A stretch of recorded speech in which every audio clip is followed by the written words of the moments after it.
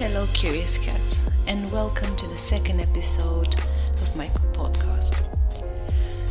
Before we get into it, I would really like to thank everybody that listened to the first one.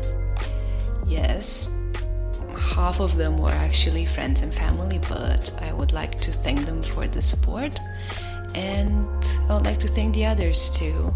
It was quite surprising seeing so many people from Australia and America. I really hope you enjoyed it and that you'll listen to the second episode too. So without further ado, the person we'll be talking about today is probably someone that you've never heard about. Her name is Eliza Leonida-Zamfirescu. She was born in November 1887 in Galați, which is a big town in Romania, an industrial one, and is considered to be one of the first woman engineers in the world. Some sources claim that she was the first one in the entire world, but comparing, other information against other sources, it seems unlikely. More probable in Europe, but even that is uncertain. In my opinion, it shouldn't matter. There were a handful of them anyway around the world at that time that trailblazed the way to engineering for women. Determining who was first is, to be honest, pointless and detracts from the power of the movement. She was, as I mentioned before, an engineer, as well as an inventor of different synthesis and purification methods in chemistry. For the better part of her career, she was the head of the laboratories at the National Geology Institute in Bucharest. She came from a very accomplished and numerous family, Eliza being one of 4 girls and the 5th child, with an army officer as a father, Eliza Leonida, and her mother of French origin, and an engineer's daughter, Matilda Leonida. It's been said that Anastasia and Matilda were involved and attentive parents. The proof of that being their 8 children out of 11 who reached adulthood, all of them becoming recognized intellectuals and distinguishing themselves in fields such as medicine, engineering, art, and education. 3 honorable mentions would be Gheorghe Leonida, sculptor who contributed to the creation of the famous Christ the Redeemer statue in Rio de Janeiro. He actually worked at the head of the statue. And then we have Adela Leonida, ophthalmologist and head of an important hospital, and also Dimitrie Leonida, who was an engineer in energetics. After finishing the girls' high school in Bucharest, she attempted to enroll to the School of Infrastructure, and she encountered her first hurdle as she was denied despite her excellent academic record. The reason was blatant sexism, women not being considered fit for such academic pursuits. But fortunately, Eliza did not let this to deter her from her passion. Like many Romanian intellectuals, even today, she applied to study abroad. It was difficult as prejudice was widespread, but in 1909 she got into the Royal Technical Academy of Berlin. Now is called Technical University Berlin. As the stereotype goes, Germany had a clear societal guideline for women called the 3 Ks. No, not the ones you thought about, but it's Kirche, Kinder, and Küche, meaning church, children, and kitchen. I know, the missed opportunity of being 3 Cs in English irks me too, but life is not always the way we want it to be. Anyway, although she got accepted in Berlin, she was still the only female student ever to attend, and there was a continuous pressure on her to do her best, because she was continuously reminded that she was there partly through the benevolence of the head of the school and partly because she was speaking impeccable German, she had solid scientific knowledge and was well-rounded intellectual. But even so, she was generally ignored at first by her professors and her other colleagues. However, she was very resilient and patient, to such degree that at the end of her studies, in 1912, the head of the faculty called her the fleißigste der Fleißigsten, which is roughly translated to the most studious of them all. Because I guess calling her brilliant or intelligent would make his sexist ego implode, but I guess real change always starts small, isn't it? After this, she was offered a place as an engineer at the BASF, currently the largest chemical producer worldwide, but she refused, opting to return to Romania. Diaspora can be a lonely place sometimes. But ironically, finding a job back home, although she was hunted down by such big companies in Germany, was really difficult. Eventually, though, she found an opening at the Geology Institute in Bucharest. Now, the way the Romanian press reported on her being the first woman in Germany and Romania to get a bachelor's in engineering is absolutely hilarious. The rough translation I found in a Romanian paper, Minerva, in 1912 is kind of like, and I quote, "One of our compatriots, Miss Eliza Leonida, instead studying philology or medicine, or even worse, law, she studied engineering in Berlin." Quotes like this remind me that some people lack self-awareness and don't know that praise shouldn't feel like a slap in the face. But I digress.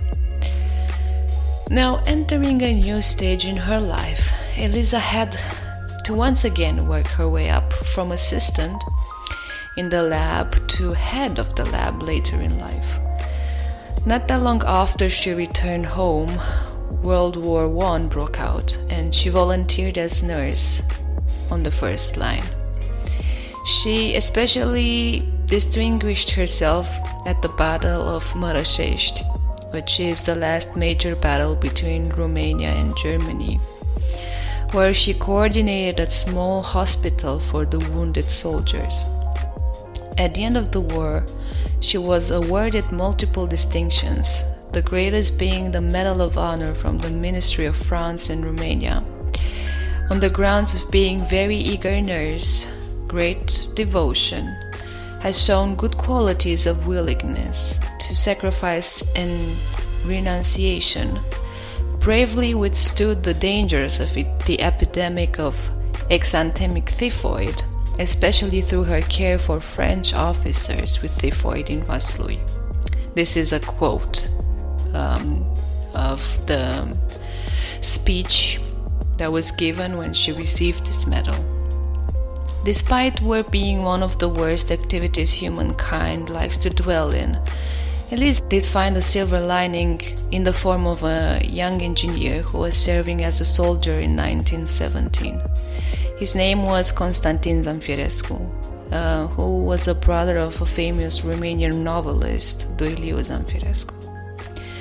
They will proceed to marry in 1918 and will later have two daughters, Mariuca and Ancuța Zoe. One will become an engineer like her mother, and the other one will be a teacher. As for her scientific contributions, she started with carrying out and developing analytical methods and techniques through which the economic value of different types of natural resources, such as, for example, oil, gas, petrol, minerals, coal, potable and mineral water, was more easily valued.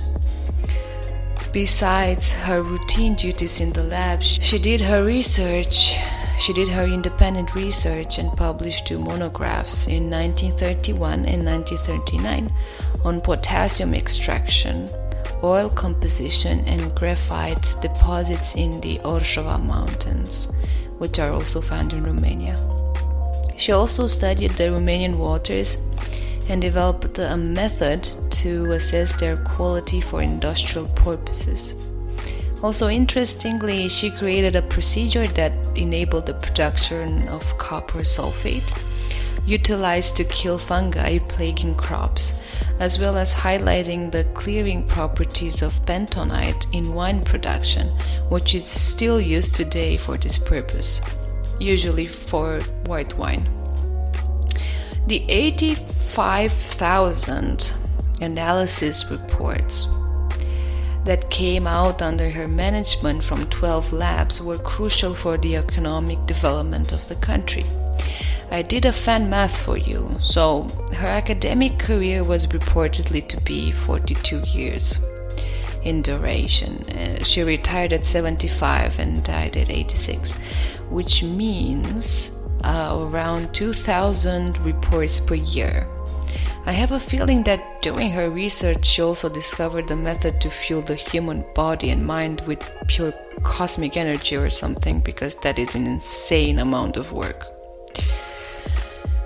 Well, regardless, thanks to her great accomplishments, she was part of different scientific societies, receiving national as well as international recognition, currently having an honorary place at the National Museum of Geology in Bucharest.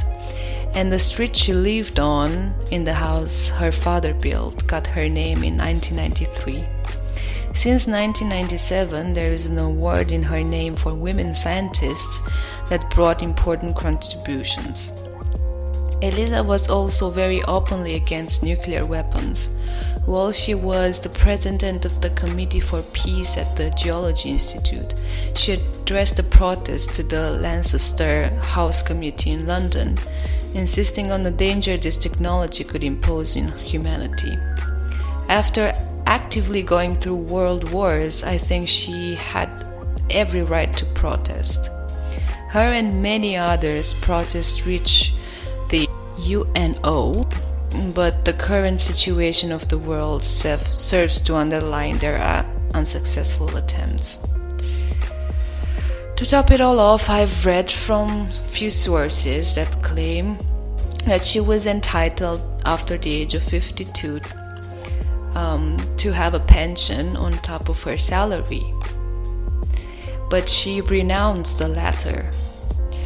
So, conclusion of the episode: if you are born in a family full of geniuses, the peer pressure will be too hard to resist. Your only choice will be to become one hyper-productive mother lover.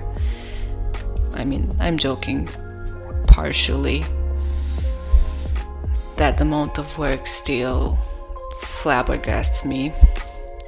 But I think the actual conclusion of this is that besides brilliance, qualities such as resilience, perseverance can be just, if not more important. I've met people who think that scientific discovery just happens as, eureka moments, when most of the times the process is the actual crucial part of it. For me personally, chasing your aspirations requires sacrifice and courage. Eliza was the first woman to do something like this while having to fight with the society's ignorance, sexism, and having to flee her home country to achieve her goals. We owe a lot to this type of people who broke taboos and barriers, and we should always honor them for how much easier we have it today. Like our last episode's subject, Sir Gurdon, society attempted to put her in a box, and she said, "Screw this, I am going to build my own box with blackjack and hookers." Okay, maybe not the last part, but if you got the reference, kudos to you. I'll end with the words of one of her former students, with which I wholeheartedly agree. He said, and I quote, "She was a fantastic woman, a sort of locomotive that carried everything with her, on the principle that if there is a will, there is a way. I think she would have been brilliant in any career if she wanted to. Unquote.